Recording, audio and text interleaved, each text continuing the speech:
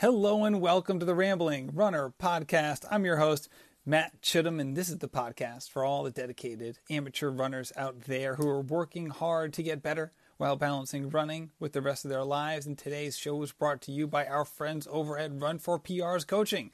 Run for PRs helps runners of all abilities discover their inner strength and potential. They understand how hard it can be to juggle training with family, career, and other pursuits, and they're excited to help support you in your athletic journey and help push you to some new heights. Run for PR's coaches work with athletes from all over the world through their online coaching platform that allows them to schedule, review your runs, communicate feedback, and hold you accountable.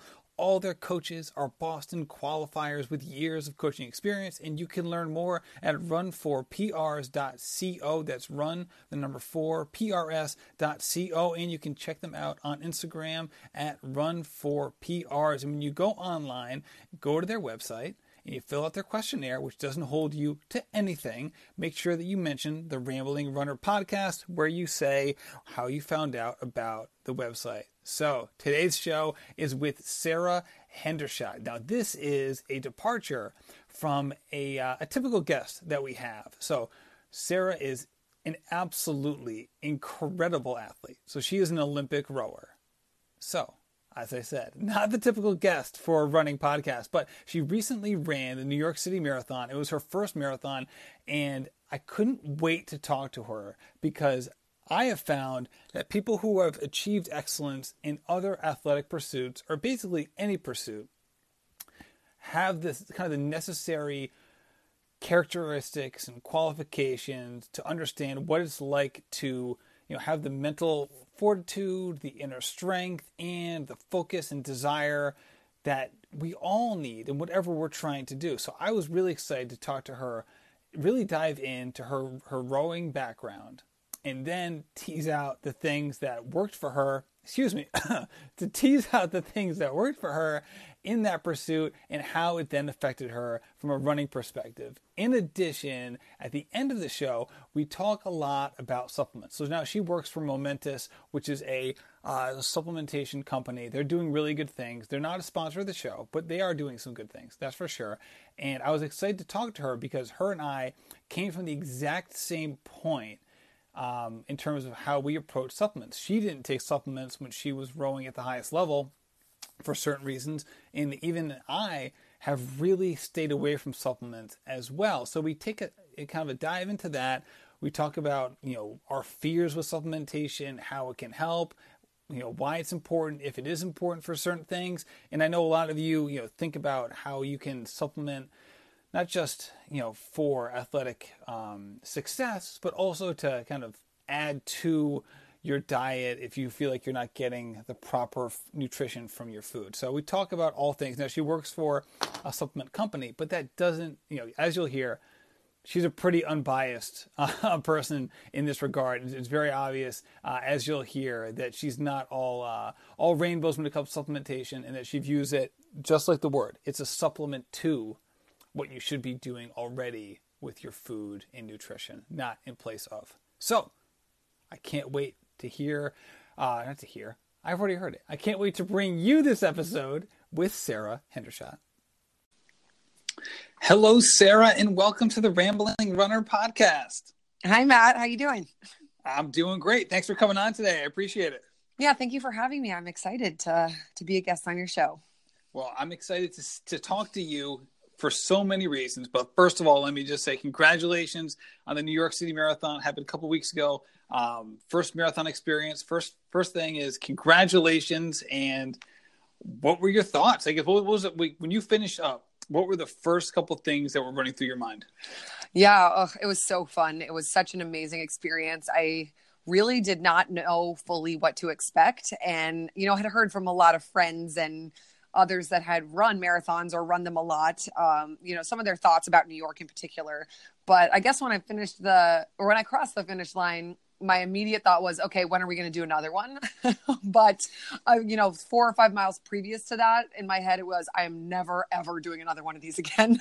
So I think kind of one of those typical, psychological ups and downs that you go through out the course of a marathon experience. Yeah, that's for sure. I've definitely been there. I know exactly what you mean. So what was the biggest hurdle during the race that you had to overcome? I guess I would say it just felt like a dramatically different kind of toll on my body than I have ever experienced in any of my athletic feats. In that pretty much everything else that I've done competitively has been something where the pain that you're dealing with is very much so like a burning sensation, right? So that's what a rowing 2K really feels like. It's this terribly focused lactic kind of a feeling where your muscles just burn, and you essentially have to get really good at figuring out how to manage that pain and breathe through it and continue to move well while that's happening to your body. And in this case, it was so strange to me to feel like I am breathing totally fine. I can talk completely fine, but my body is slowly failing me and crumbling as I'm getting closer and closer to the finish line here. And so it was just a matter of wrapping my head around a totally new kind of pain and figuring out how to push through that and keep those kind of crazy thoughts that start to build up under control. Yeah, because it must have been a very different feeling trying to get ready for that from a starting line perspective. Yeah, it was. And all the training that led up to it too, right? So, I mean, just the way that I had to approach a regular training day felt so different. It wasn't a matter of, okay, I've got to show up and be super tough in this moment where, either I see a number in front of me that's starting to fade, right? Like I'm starting to become fatigued late in this training session, and I have to look at the number that's in front of me and make sure that I can stay on that number. It was more of, I need to make sure that I can finish this without somehow, having an injury tweak pop up or an area of my body really starting to be in pain, right? So it just felt so different in the way that I had to kind of figure out the best paths towards slowly gaining fitness and resilience to get to the start line of New York. Yeah, I can imagine. That's for sure. And then just once you're even there at the starting line, like I'm imagining you at the start of one of your rowing races, like being like so pumped up, right? Like getting like so jacked up for the start, ready to take on the world, where it's like you start a marathon, you like do everything you can to like have the exact opposite feeling. Like the last thing you want is to like get too excited, because then like it can be fatiguing. So you true. almost need to approach it like the exact opposite. Like just another long run, no big deal. Like I hope my first mile is my slowest. Like yeah, that is true. That was something I had to definitely focus on at the start line of New York, but a little different than kind of what you just said there in terms of rowing. It was almost sitting at the starting line of my rowing races, I had to figure out how to sit in that middle ground between I am so jacked up and ready to destroy this piece, and I'm really calm and relaxed and totally like zen in this moment. And you can go too far one way or the other and have it really dramatically impact your performance for the worst, where either you're so riled up because you can't wait to start that you kind of blow all of your adrenaline within the first 250 meters, or you're so calm and serene and low key that you actually don't have enough adrenaline to get you that extra little bit that you would help you to perform better through the first half of that race. So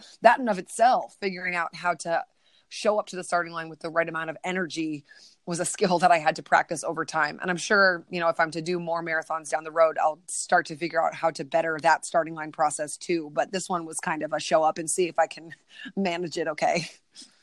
Yeah, no, absolutely. And I can't wait to talk more about the race. But before we get there, I wanted to set the stage for all of that by diving into your athletic career, specifically your rowing career, because you have just an incredible story. You're an Olympian from the 2012 games. And just reaching that level of success in any endeavor is like a modern miracle, right? There's so many people out there who are trying to achieve great things, and you did achieve a great thing. So let's go back in time. When did you start picking up rowing as a sport?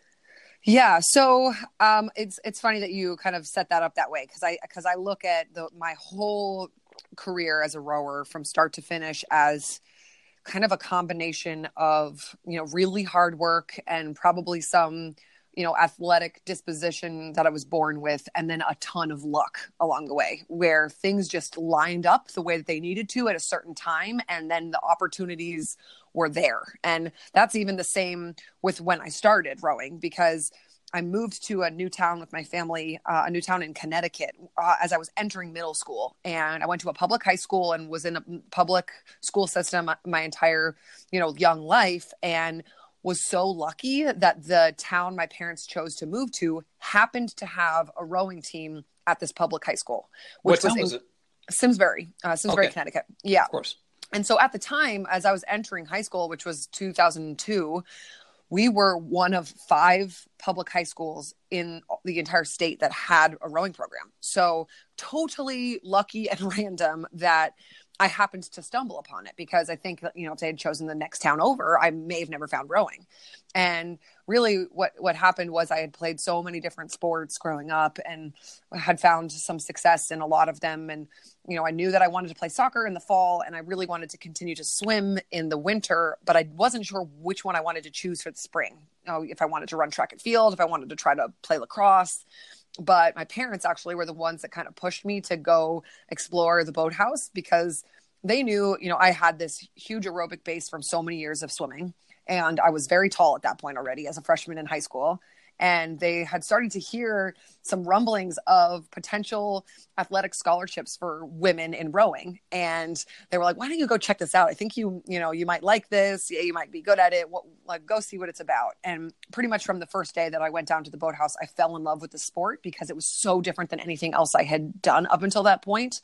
And it was super clear to me that the more work that I chose to put in, the better my result was going to be. And that really clear connection between time and work felt gratifying and exciting to me.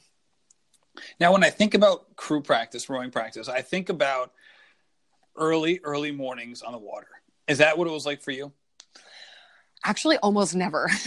And I think I somehow got away with not having to fully experience that. I mean, most people that you talk to, and even now, most of my teammates that I raced at the Olympics with had those experiences at some point, whether that was high school or college. But my high school program rowed after practice, after school. So, we practiced something like 3 to 5 p.m. every day.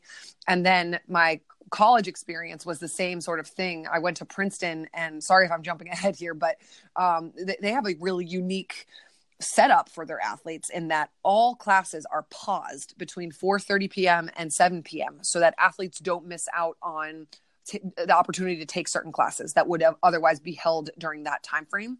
So that's when all teams practice. So I never really had to do the 5 a.m. or the 4:30 a.m. wake up kind of thing. We would occasionally have doubles where we were rowing in the morning as well, but it just wasn't really our standard. And then once you get to the national team, there is definitely some early rows, but they're not so early that they're going to be detrimental to your sleep patterns or your recovery. So I never really had to go down that road. Oh, good for you. When I was my first job out of college, I was coaching basketball at a school in Rhode Island, and I was an early morning person for a long time. And they even like the day before the first practice for the crew team came up, and they didn't have anyone. It was a club team, but they didn't have anyone advising them. Yeah. And just from an insurance perspective, they needed somebody on the water. Right. So the AD comes up to me and goes, listen, we need you to do this. We need you to go out there and be their coach. I'm like, I literally have no experience in any capacity in any boat ever. He goes, we don't need you to do anything. Literally just be in a dinghy, and you can have like an alternate just drive you around on the water, just have a cup of coffee and just be out there. That's all we need from you. And I was like, all right, I guess. Like, they gave me like a couple $100 and it was no big deal. But it was like, I got so much respect for those kids because this was super, super early in the morning. Again, it was in New England, just like you, and super cold, really windy. Because this was in the Narragansett Bay. It wasn't on a river, so the wind was just like flying out of Fall River down the water. And I was like, oh my God, these kids are so badass. Like I could have never done this. Yeah. So your high school experience, getting ready for college, Were you just participating in the sport, or were you training outside of practice as well to get you to the next level where you potentially get a college scholarship? Yeah, so I think kind of once I realized that there was a chance for me to actually do it, I started to put more time into the sport on my own outside of practice. And the other part about that is that most high school rowing teams actually have their rowers compete both in the fall and in the spring, because there are fall seasons. They're just different. In the fall, you race what's called a head race, which is mostly just a time trial style race where you're set down a race course with at about 30-second intervals or so, and those races are all around 5,000 meters. And then the spring is a starting line type 6 boats across 2,000-meter sprint race. So it's very different, the fall and the spring season, but I was only competing in the spring because I wanted to continue to play soccer in the fall. So once I realized, I was kind of at a little bit of a disadvantage only having one season under my belt, I started to spend my summers rowing. So I was lucky enough to be invited to some junior team development camps over the summer, where that was super eye-opening to me. Once I was exposed to these other young women from all around the country that were better than me and were really kind of serious about their future in the sport of rowing, I realized, oh, okay, this is what's actually out there. This is what I have to kind of raise my level to be. And it's not going to happen if I don't put in some extra work. So I used to do things like show up to practice a little early and get a 3-mile run in before we started practice. Or when we didn't have organized Saturday practices, having my own or Saturday practice on the rowing machine. And kind of from a young age, my parents tell these crazy stories about me. I don't know where it came from, but there was some kind of self-motivation where I just really loved being the best at things. And so if I could figure out a way to make that happen for me, no matter what, avenue it was, whether that was school or sports, I kind of wanted to put that time in because I loved the process of seeing improvement there. Which makes it curious why starting a sport in high school would bring you down that road. I would think if you were so dedicated to being the best all the time, that starting a sport at age 15 would be detrimental to that kind of like self-belief, because you obviously on some level would be kind of like behind the 8 ball to people who'd already been doing this for a while. Like, were your physical capacities that you'd improved in other sports kind of, did that lead you to the point where you were able to start not necessarily at the novice level? So interesting, because in the US, rowing really does start at high school age.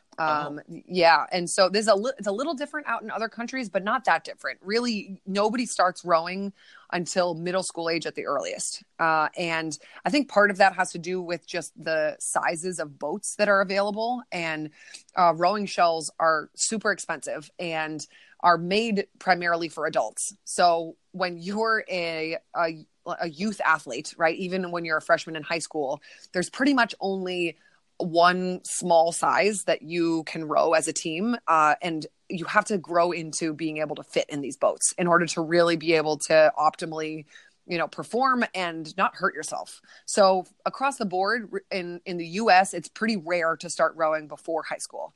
And then when I started to make it up the chain, of different stages of my rowing career, I started to learn, actually, there are a ton of athletes that never rowed in high school and then got recruited to row in college or walked on to teams in college. And a third of my rowing team in London at the Olympics were walk-ons in college. So had never rowed in high school and had took their first stroke at age 18, and then were able to make it to the Olympics by age, somewhere between 21 and 26 for their first games. So really, I think rowing is unique in the fact that it favors those who are athletes before just great rowers. If you have a foundation and a platform with which you can stay healthy through, because you've done so many different kinds of sports that allow you to be resilient to the volume that rowing requires down the road, you end up having a great advantage.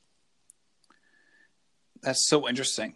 Also, how does one get recruited for rowing? And I bring that up in the context of, if it's a team sport like that, how would you be able to separate yourself out from your teammates while at the same time having this like symbiotic relationship with them while in the shell? Yeah. So, I mean, that's part of what the rowing machine's used for, or rowers call it the erg. That's an individual machine where you're going to sit down and you're pulling a score or you're doing training sessions on it. And so there are a couple of different standards that are used for college recruitment, but primarily the 2,000-meter race, where you submit your scores to colleges and they essentially have a threshold with which you have to meet in order to even be considered to be recruited. So raw fitness is step number one. And then I think the other part really is looking at the results of your high school team as a whole. So you're looking for a team that maybe is doing well on a regional or a national level. And then now, as things have become more progressively, technologically savvy for high school and collegiate coaches, there's a whole video submission process that happens a lot of times where a coach will take video of a rower rowing within that broader team boat. But it's the coach's job really to be able to assess that rowing style and technical proficiency to make an assessment as to whether they see potential to how that athlete can develop technically and if they're being a positive contributor to their current boat.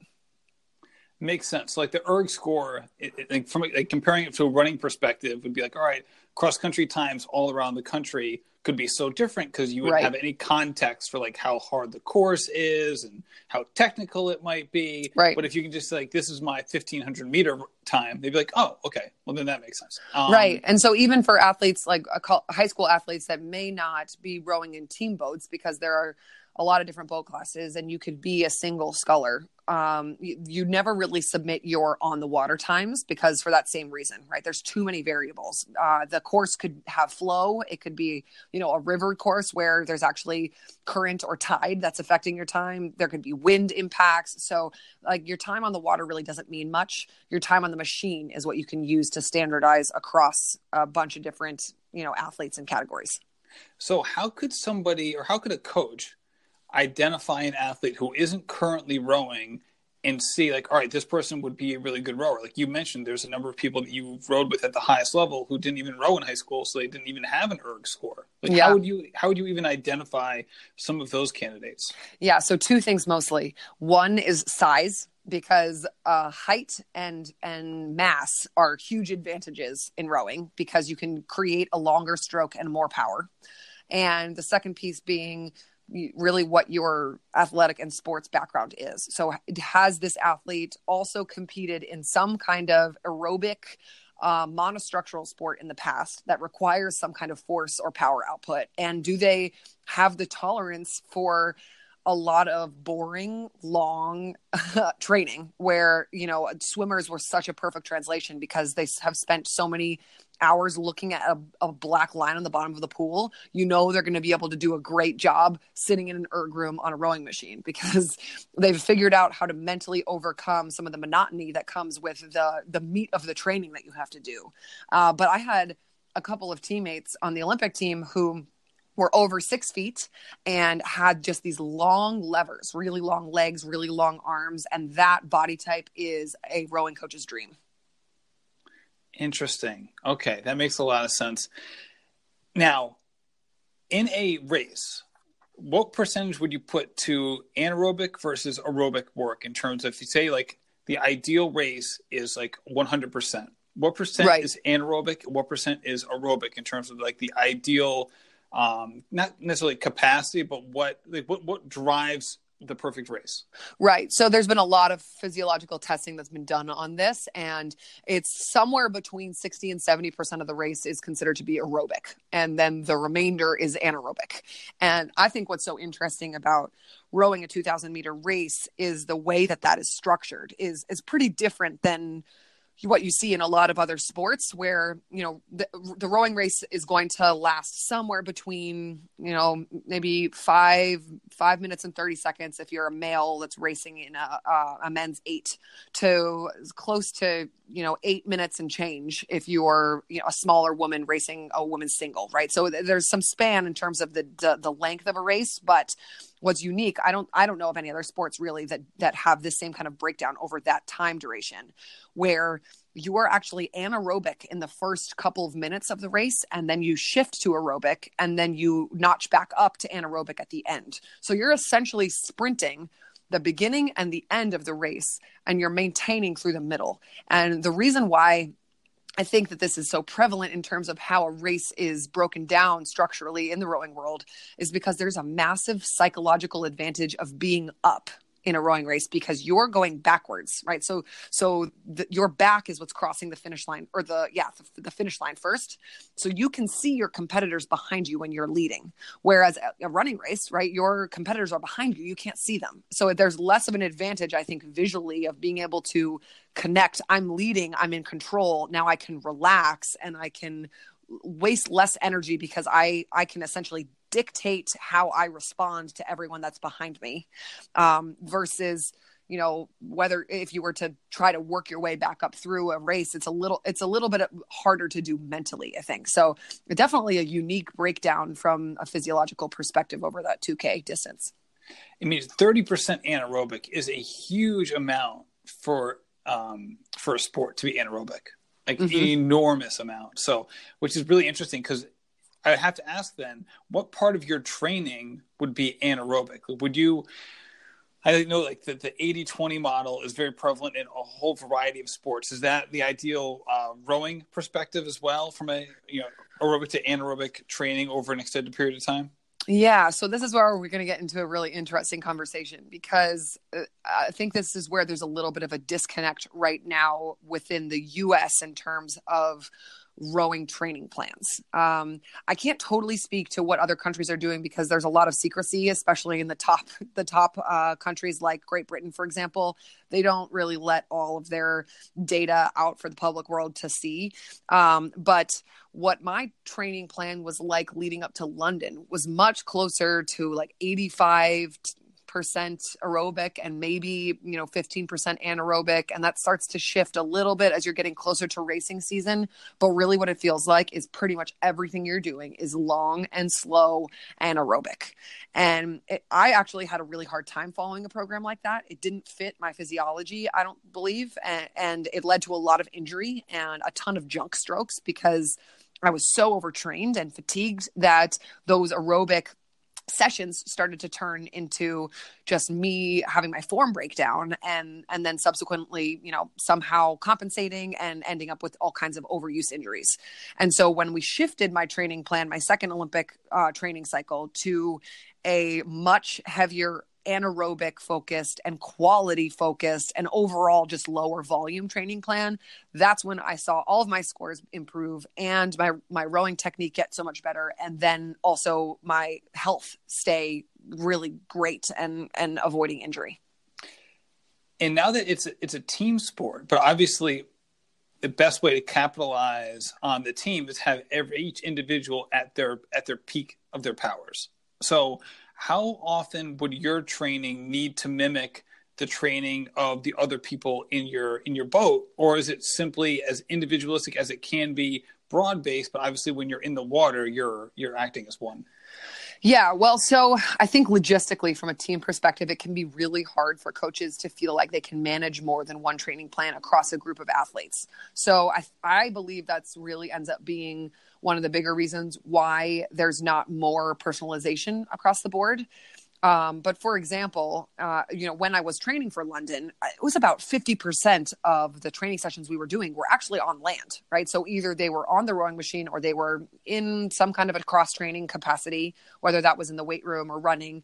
And really there was no variation between, athlete A and athlete Z's training plan. They were all the same. And it was more about who could adapt best to the training plan that the coach was prescribing. And that would lead to whoever, was left standing at the end of a training cycle and who could meet the standards with which were being asked for assessment for ranking purposes. But that seems so inefficient. It seems like it should be the other way around. It's really inefficient, I think. And I think some of it comes down to an inability or a lack of willingness to try to make that work and be more individualistic. I think some of it has to do with the lack of education, actually, in terms of how important it is to be really precise. And honestly, the only reason I know this stuff now is because I couldn't keep training that other way. My body was failing me. I was hurt constantly. And I had actually a rib stress fracture leading up to the London Games, and I ended up racing totally in pain. Right. And so when I finished that, I looked at myself and I was like, there's no way that this is the best way to create great rowing results. There's just no way that this is it. So I went out and sought out the help of all of these other experts that looked at me. And essentially I learned through a lot of different, interactions with different people that there was another way to do this. And that if we could find a way for me to implement that in my own training, it was going to be positive. And, for example, my husband and I help to coach the Harvard women's rowing team right now. And that's really what we're there to help the head coaches do, is we act almost as consultants to help them understand, like, okay, we're going to divide your team up into quarters. And this quarter of the team really needs more of this physiological work. This quarter of the team needs this different stuff. And we're going to help to give you the tools to allow your team to actually maximize their potential through slightly changed personalized training plans. Oh, if your Princeton Tiger teammates could see you now, Sara Hendershot. I know, they're not super pleased. They're not super pleased with me, especially my college coach, who I adore and still stay very close with. When I told her that I was helping the Harvard team, she's like, all right, well, just don't help them too much. But I think they understand that we're Boston-based, and it's a great opportunity for us. You can help it be you, Sara. There's nothing stopping you from going to the other 25 schools in downtown Boston. Yeah, that's true. Now, how did you change as an athlete? So let's just take it from your freshman or sophomore year at Princeton, when you were really training at a high level with high level teammates all the time, till 2012. Just how did you change anaerobically? Let's say your running times, what you were able to lift, what your erg scores were. What was that evolution like? Yeah. So I would say really there was a learning moment for me in the middle of my college experience where, first of all, I realized I had to dedicate a whole new level of commitment to the sport in order to continue to make physiological progress, which meant I had to find ways to put in double sessions more consistently. And I need to find ways to recover from that so that I can bring quality across the board. And then I also really started to dabble with strength training as a junior in college, and realized through just that experimentation that my body adapted really well to strength training stimulus, and that power translation helped me across the board. So it helped not only my 2K scores, really also helped all of my 6K scores and my ability to just come back every day and be strong and healthy. And so that was definitely a part of it, because I spent more time in the weight room as time went on. But mostly we look at a couple of tests, and the national women's team looks at a couple of tests in particular to see if you're making progress. So the first one would be a 2,000 meter score. The second one's a 6K score. And the third one that's currently being used, although I'm sure this will change down the road, but it's a 30-minute test at a prescribed stroke rate. So you're limited by the number of strokes you can take in any given minute. And therefore, it's a really hard combination of power application and of endurance, being able to last over the course of a 30-minute period. So that sounds like a mental strength test more than anything on some level. It's a combination of everything. It's one of those things where, if you're in the pain cave 5 minutes into that 30-minute test, you're in big trouble and you got to find a way to grit it out mentally. But it definitely was a great way to measure, what is your power application like and your efficiency at creating power over a long period of time. Interesting. No, so this is fascinating to me. Obviously, this is not a rowing podcast. Spoiler alert. Right. Sorry that we're talking so much about rowing. No, this is great. This is exactly why I wanted to have you on, because as you mentioned before, the people who get into rowing are not rowers their whole life. You know what I mean? This isn't like someone who's like, a champion pianist, right? Who's like, I've been playing the piano since I was 3, right? This is the exact opposite. Like, these are people who are excellent athletes. Right. Who can then adapt to this sport, and then, like you, once their time in that sport has passed, or at least at the highest level, they move on to new things, which is exactly what I want to talk to you about now, with one more question regarding the rowing career. And that is, when you talk about what it's like to row, that 2K, to burn for 8 minutes, I think you called it like basically just like, something to the effect of like, just like, fighting through the burn on some level. What part of that for you, in terms of what separates the top people in your sport in terms of being able to do that, is it, from the mental side? Like, how much of that is a mental challenge versus a physical challenge? Like, is there a big differentiator at the physical capacity level for a lot of the people who are in the Olympics, or is the differentiator a mental capacity? Yeah, that's a really cool question. So it's three parts, I think. It's a physiological part, it's a technical proficiency piece, and then there's a big component that's mental. And I had a physiologist once say to me, and we used to get tested every so often, have our VO2 max, our lactate levels tested. And he said to me, and I really appreciate that he did, look, you may never be able to reach 100% of what some of your teammates can reach physiologically, right? Let's say you can reach 60% and they can reach 100%. The difference is they may not have the mental toughness to get to 100%. They may only ever be able to get to their 55 or their 60%. So if you can consistently show up to your fullest potential and hit that 60% mark, you can beat them, right? And so I think that's definitely a part of it, right? It's a matter of how quickly can you go to the well and how long can you stay there, and how much can you withstand that really uncomfortable feeling over the period of that 7 minutes. But the other part mentally is, can you assess when there's an opportunity to shut somebody down, right? And that actually ended up being my most favorite part of racing, and especially racing in smaller boats. So as I started to row, I learned to row in 8s. And then on the national team, I ended up mostly training in a 2-person boat.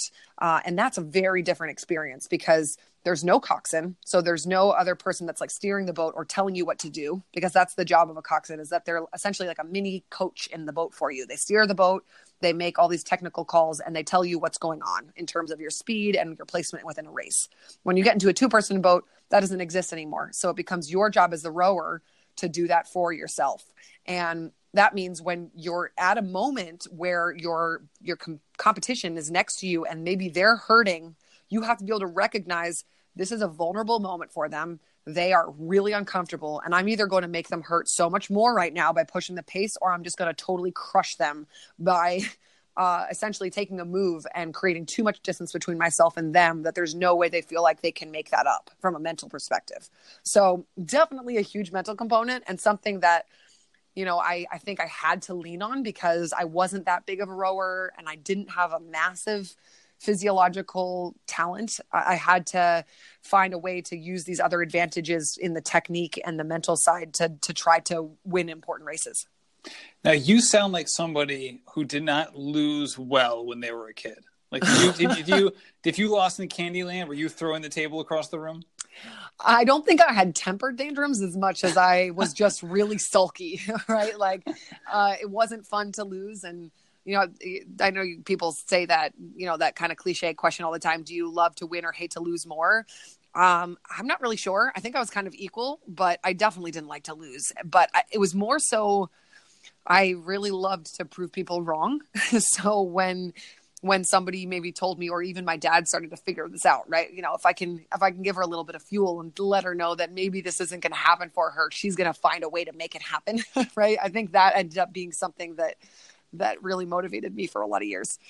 Interesting. So now that you are not rowing anymore, at least at that level, so now you're doing you're very active in CrossFit.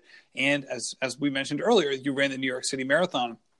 When you were preparing to run New York and going through your training, not just your ramp up, say that, the 3 or 4 months leading up to it, but just, say the couple of years of training, that just lays at the foundation of any athlete who's doing anything aerobic. How are you able now in your life as an amateur athlete to take that same competitive fire that's at the foundation of your professional success and put it into this world where you may not have those external bulletin board material items that you can just lean on to get you ramped up?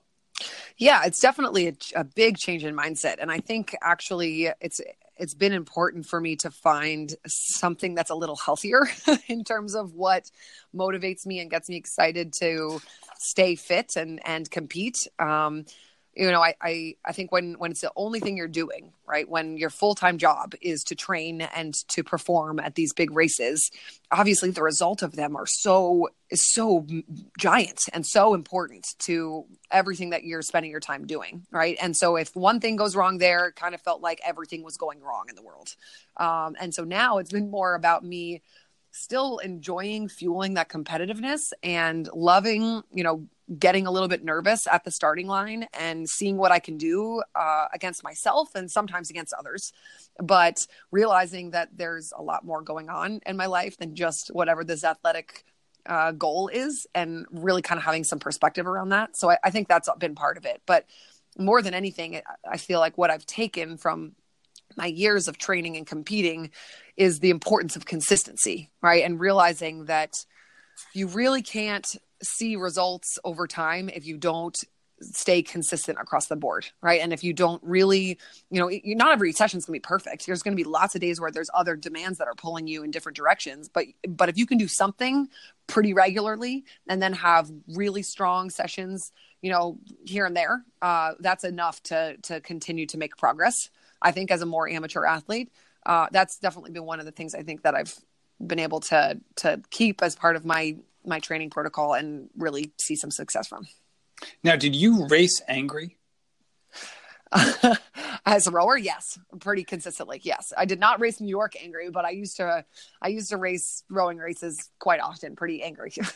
So how do you approach either your hard workout sessions or a race to get the most out of yourself? Because you can't run a marathon angry. It's a lot of time to be angry. And at some point it would just start to dissolve. So how do you get yourself in the proper mindset, and what mindset are you searching for?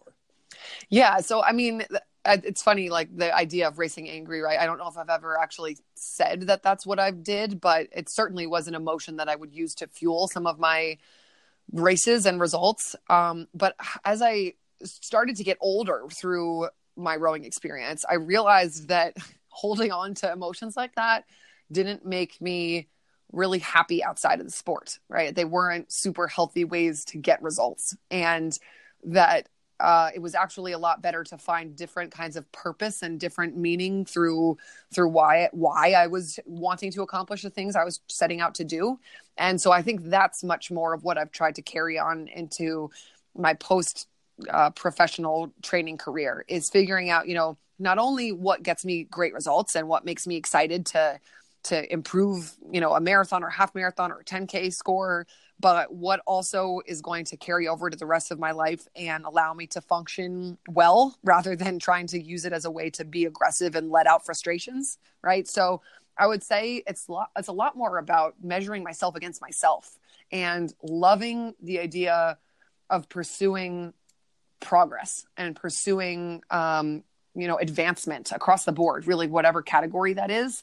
I think that's a big motivator for me now, and realizing like, okay, here's what I did last week or last month. Let's see if I can stack up to last month's version of myself, and let's see if we can get better than I was yesterday. And I actually think that's a really great motivator and totally healthy and a nice way to be internally motivated rather than maybe a little too much externally motivated.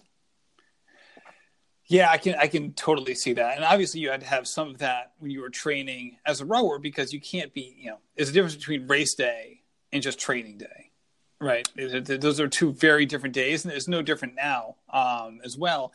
So when you started your New York City Marathon training cycle, did you have a goal in mind? Loosely, yeah. I mean, I worked with a friend of mine as my running coach. Her name's Anna Willard. So she was an Olympic runner, and she does this now. She's a running coach. And so I turned to her and was like, hey, can you help me? I don't know how to do this at all. Please write me a plan and tell me how to survive this thing. And so based just on some of the previous scores I had done on other little fun races, and based on kind of what she thought she could expect from me athletically, we set a goal of trying to break 340 as like an ambitious goal. And then a backup goal of let's at least make sure that you break 350. And if everything totally falls apart, you got to try to break 4 hours. And So we did all of my training within the first couple of months with that 340 marker in mind. And then I just started to smash those times, and I got really ambitious and was like, no, let's increase what this goal is. Let's see if I can go faster than that. And so the last 2 months or so of my training ended up being mostly with the idea of trying to break 335. It looked like I was going to be able to destroy that, but it ended up that I went 343. And so really kind of interesting to see how my expectations based on how my training went, like definitely didn't meet the result of the day. But I think still, if we hadn't been pretty aggressive about those last couple of months of training, it would have been a lot harder. Now, were there certain workouts that you really had that you really dominated? Like, you seem like somebody who probably like would just like dominate the track workouts, and then maybe like had trouble with some of the other workouts. I say that because like I look at your background and like I know that's an issue with me. Like if you look at my track workouts, like they far exceed what I'm able to do from a race perspective at these longer distances. Yeah. So when I went to Anna to ask for help with this training plan, I told her I don't want to run more than 3 times a week. And part of that was because I really wanted to keep balance to my fitness routine, but also I know how my body reacts to too much volume. And I was nervous about doing too much and getting injured throughout the process. So she made this work for me in that every week I had a hard track workout, a easy recovery run, and a long training run that was slowly working me up to that marathon distance. And so those slow, long ones were really mentally and physically hard for me. And I definitely had some great performances, like my 18 miler, my 20 miler leading up, I did very well at, but they did not come naturally and they were pretty painful and not super fun. But my track workouts, I would live for. Like every week I couldn't wait to go do them. I would like really nail those splits that I was given. They felt right to my body. It just like is a perfect match to my physiology. So running a marathon is certainly a big challenge in that I don't think it's what my body was made to do by any means. Well, it certainly doesn't mimic what you've been training for right. a long period of time. That's for sure. So you said you want to keep a balanced approach to your fitness each week. So you'd run 3 times a week. What else were you doing? Lifting really heavy and having, some combination of cross training in there as well. So those other 3 days a week that I was training. So I typically just did 6 sessions a week. I was in the gym and, either that meant that, I was under a heavy barbell or in some sequence of movements that usually lasted about an hour to an hour and a half, or there was some kind of a cross training component in there that maybe looked a little bit like CrossFit in some cases, but then also there were cases where it was just interval type work, whether that was on the bike or the rowing machine or, circuit type looking workouts that definitely hit my aerobic side of things as well, but were focused on doing that under load while moving well. Right. So kind of like, HIIT training would be a big part of it. And then circuit training. All right. That makes sense. Now, when you say you were lifting heavy, were there certain exercises you spent a lot of time on? Yeah, well, so maybe this is also a little bit of context too. I also raced the head of the Charles Regatta 2 weeks before New York City Marathon. So I knew as well, right? Like I wanted to be able to perform in the boat too. And there are certain areas where you just have to stay strong if you want to be able to create power efficiently in the boat. And the biggest parts being like your core strength has to be super high. You have to maintain back strength from, about mid to lower back. And I wanted to make sure that my leg power was still there. So I did a lot of squatting. I did a lot of deadlifting. I did a variation of all kinds of like weighted lunges and box jumps. And, it was a very varied, but I mean, I didn't lose a lot of strength until about the last 5 weeks or so of training. Like there was a session where I did something like 6x4 reps of back squatting and I hit 235 pounds in that. So like I was still strong leading up to the marathon. And those last few weeks of really long runs when my legs started to fatigue, I couldn't put up the same weight anymore. And so I just kind of backed off of that. And you mentioned when you finished the marathon, one of your first thoughts was, I want to do this again. And just want to dig into that 1 second. When you thought about that, did you have a certain like, all right, I want to do this again and I want to do it better. I want to do this again and I can achieve more. What was like the part B of that that inner monologue. Yeah. Yeah. I mean, I think anybody that's raced a marathon or done something really tough like this probably understands that mindset a little bit, in that it's so gratifying to feel like you've achieved something that you've worked really hard for. Right. So I felt really accomplished from this. And, similarly, I felt really accomplished from a lot of my rowing results. But I think after this one, because I came in slower than what my initial goal had been, I really crossed the line and was like, oh man, I could totally do better on a course that's obviously like flatter. And I think I could get close to breaking 3:30, if I went for another one like this. So I think if I do another one, it'll probably be on something like a Chicago, where everybody says it'll be easier to whip out a nice time. There you go. Yeah, that's exactly right. And there's a bunch of local ones as well, which are certainly less high profile. I think it's the Lowell Marathon or the Bay State Marathon, which is like, cool. From a New Englander perspective, I think is like one of the top ones for getting Boston qualifiers, not only because it's flat, but also it's like kind of late in the cycle. So you have a little bit more time to get under your belt. It's kind of like one of those like last chance BQ type races. See, I'm gonna have to pick your mind more to figure out some of the ins and outs like this. I didn't even know that would have been a good option. So yep, good to know. There you go. All right. And then one other thing that we talked about 2 weeks ago, we were chatting on the phone. So you're now head of business development at Momentous, which is just real quick, what's like the 90-second elevator pitch about Momentous? Yeah, so I'm the director of marketing at Momentous. That's it, sorry. Yeah, that's okay. And we're a sports performance company that right now we are focusing on bringing the highest quality recovery products to the market. And really, I think what makes me so excited to work for a company like this is because it still feels so in the world that I lived in for so long, being a sports product, and especially being a high performance product. It felt like a really nice way to be able to translate a lot of the experiences that I had previously had and to be able to pass them on to other athletes that are now training and competing. And so our biggest missions are quality and transparency in this process, because there is a lot of that going wrong in the supplement and sports nutrition world. Yeah, exactly. See, I've always felt towards supplements the same way I feel about like my car going to like an auto body shop. Like I feel like when I take my car to an auto body shop, I feel like they can tell me anything and I won't be able to refute it. Like, unless they tell you, like, your wheel fell off. Like, no, I can see it's right there. But they can basically tell me anything that went wrong with the engine, and I don't have enough, like, information to be like, no, that's not true or whatever. Like, I feel like I'm completely vulnerable in that situation. And, like, with supplements, I've always felt the same way. Like, I haven't been averse to doing it when I was younger. When I was playing basketball in college, I would take creatine. I would take protein powders in the off season to try to boost my strength. But at the same time, I was always like, I have no idea what's in this bucket. I have no idea if it's helping me.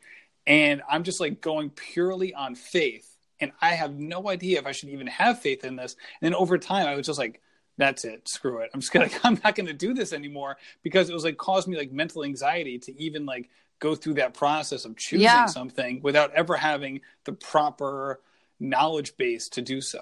Totally. I think you just summarized the problem with the supplement industry in general. And I felt the exact same way. When I was training for London, I didn't take anything because I had the same feeling. I was so terrified of an accidental contamination when we were being drug tested so frequently that I just said to myself, nope, I'm not going to risk it at all. I'm not taking anything.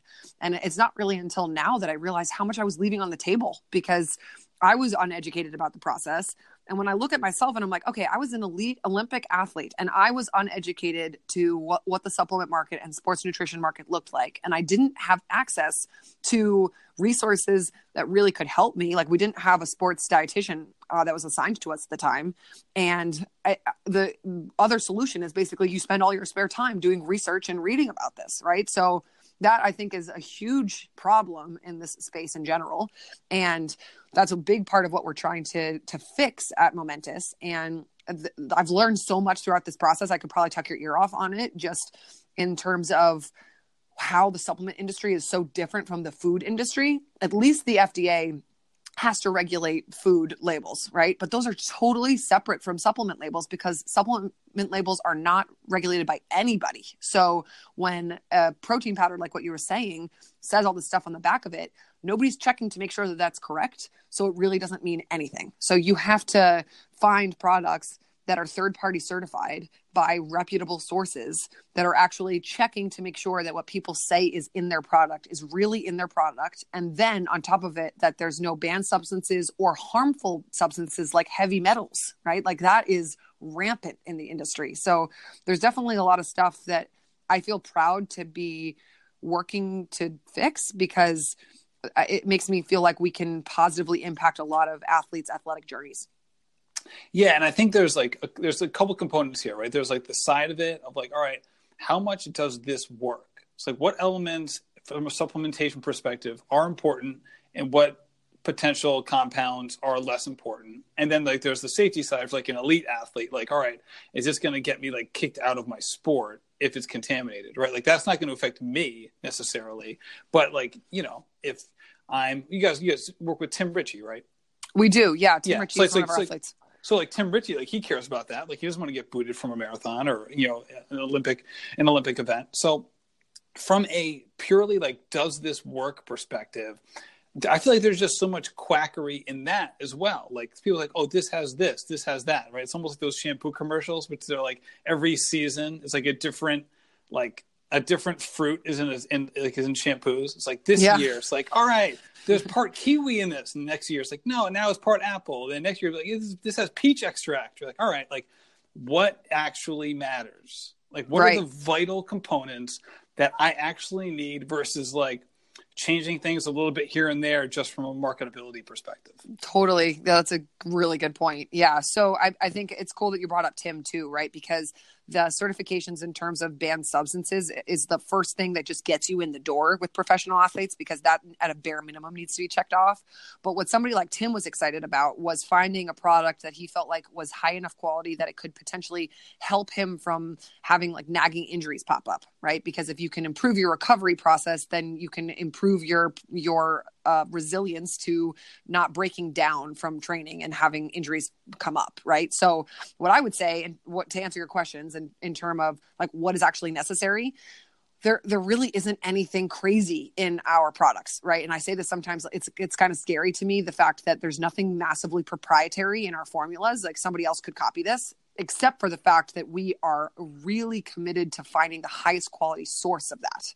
And when you look at what's happening from a physiological perspective, after any training session that you do, your muscles are breaking down. And you want that breakdown to happen because that's where adaptation comes from, right? But in order to be able to go back and create more muscle breakdown again sooner, so you can continue to get fitter, you need to recover from whatever that previous stimulus was. And what's happening on a muscular and a physiological level is your muscles breaking down, and it needs protein in order to combat that breakdown and actually build your muscle back up. So protein, I think, is the first no-brainer, that's like the first supplement you should be consuming in terms of looking for some kind of a recovery product.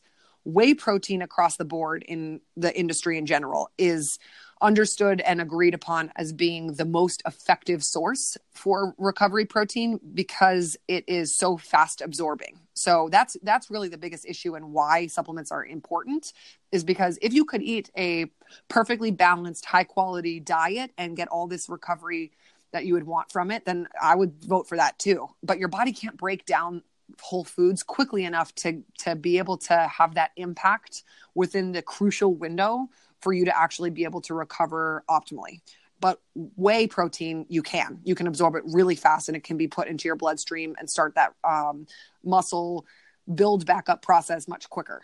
And so we use a grass-fed, cold processed whey isolate from Germany. And specifically because in Germany, none of their animals or cows are exposed to any kind of hormones or antibiotics because it's illegal to do so there.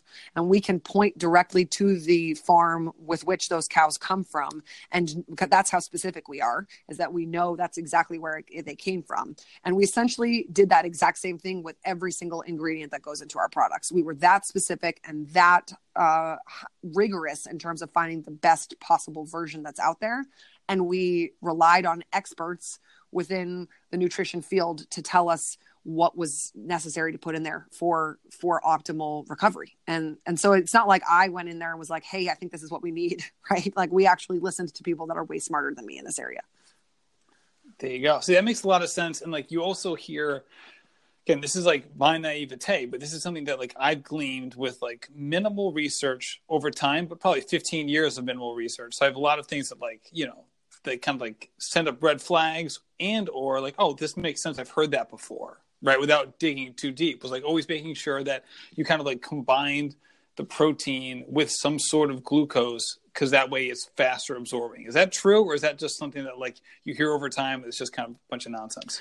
Well, in terms of an absorption speed, the issue is much more about like what can your body actually convert into a higher amino acid profile, and like what of this protein can you actually get into your bloodstream, right? So that's the problem with a lot of whey proteins, and especially whey protein isolates, because isolates are harder for your gut to break down. So if that isolate is not also paired with some kind of an enzyme blend that's going to prepare your gut to absorb it, then you're excreting all the protein anyway. And that, I think, is what ends up happening in most cases, is that you, even if you're investing in a protein that you think is really high quality and it was grass fed, if your gut's not prepped to actually turn that protein into what you need, then it's pointless and you're not getting what you should. And so we've actually looked. I've had that. I've experienced like the IG distress and or felt like I was just peeing out whatever I was taking in. Right. Yeah. And so that there's been a bunch of research that's been done on that. And we have an enzyme blend in all of our whey proteins that allows you to absorb a really high percentage of the protein that's in each serving. So I think that's probably one of the most efficient ways and one of the most important things that you should be looking for when you're looking at a product like this is, okay, great, this is all super high quality, but how much is becoming biousable? Like how much am I actually being able to turn into helpful nutrition? Yeah, absolutely. And then, you know, it's also one of those things where now that we've entered this era of like the shake culture, like people taking like having like their morning shake as their meal, because you have so many people who, you know, so many households have, you know, both parents work, everyone's busy, especially if you're trying to get a morning workout in.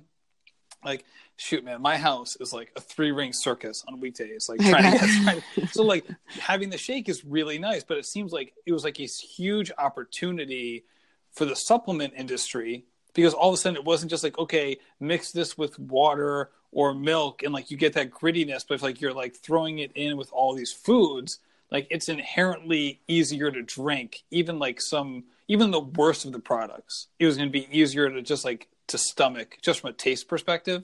But it seems like it's like the perfect opportunity for a lot of this industry to like take advantage of that shake culture, which is so prevalent now. Yeah, I mean, especially in meal replacement, right? That to me is a red flag, because I don't really believe in replacing meals in general, right? You should be.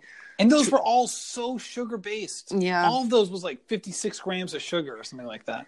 Yeah, exactly. So, I mean, that's a whole different part of the industry, I think, when you're looking at products that are made to substitute, right? Rather than to help improve performance and recover, right? Or literally supplement. Like you're literally supplementing your diet, not replacing the diet. Yeah. That's how I think you really should be looking at supplements in general, right?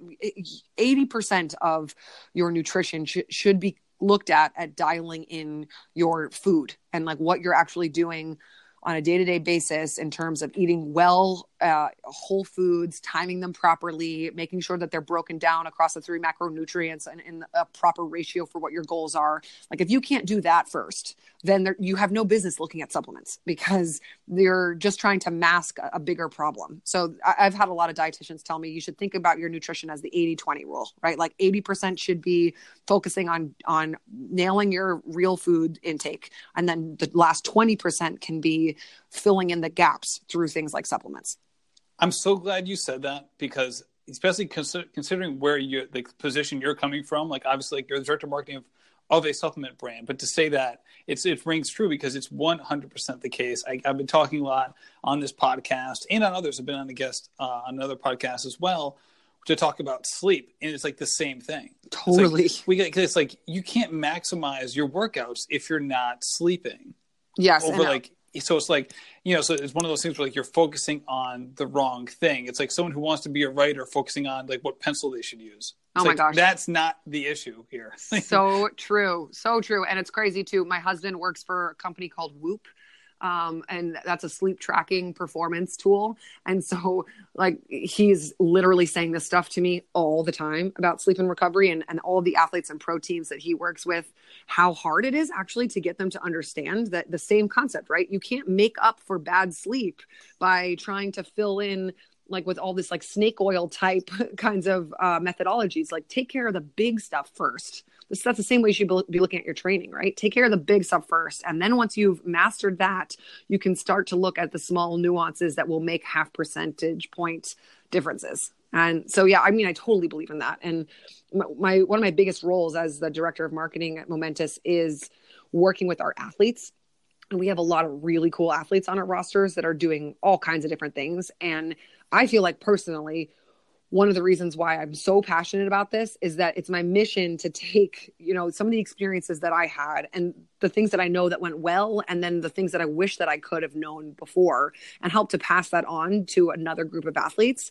And so when I can actually give good educated information that's going to help them and not try to, like trick them. Why would you want to do that? Right. I want to actually see great results come from these athletes. Like that to me is so exciting and fulfilling and just awesome to be able to be a part of. I don't know. I'm not sold. I think you're trying to sabotage Harvard for your alma mater. Oh my gosh. Well, no, I don't think that's the case, but I'm surprised that they didn't vet that a little bit more before they hired us to be like, are you going to just tell us to do the wrong thing here? That's great. All right. Yeah. So before we get going, how can people learn more about you specifically and Momentous? Yeah. So, I mean, I'm on social kind of everywhere. My handle is at Sara Hendershot. So I don't have an H after Sarah, but then my last name starts with an H. So that part can be tricky sometimes. But I'm all over there, on Instagram mostly. And then if anybody's interested in taking a look at Momentous, we're at Live Momentous on all of our social. And then our website is livemomentous.com. That's great. Thank you so much for coming on the show, Sara. This has been fantastic. Yeah. Thanks, Matt. This is awesome. Thanks for having me. Thank you, Sara, for coming on the show. This was such a great episode.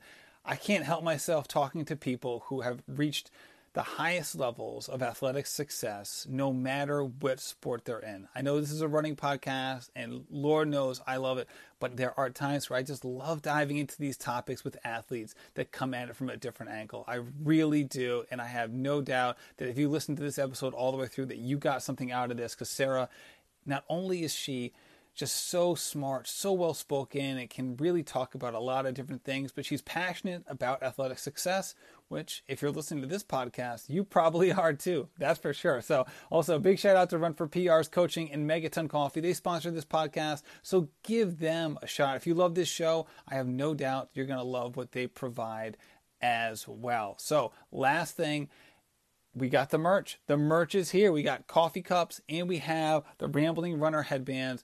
The new site, ramblingrunner.run. That's right, not .com. Ramblingrunner.run. You can get the gray winter headbands. You can also get the coffee cups. On one side, you got the Rambling Runner logo. On the other side, no prerequisite to success. That was a big line that came from my Coach's Corner with James McCurdy a few months ago. People absolutely loved that line, so I put it on a coffee cup. There is no prerequisite for success. And we mean you, loyal listeners, that's for sure. Thank you so much for listening, and happy running.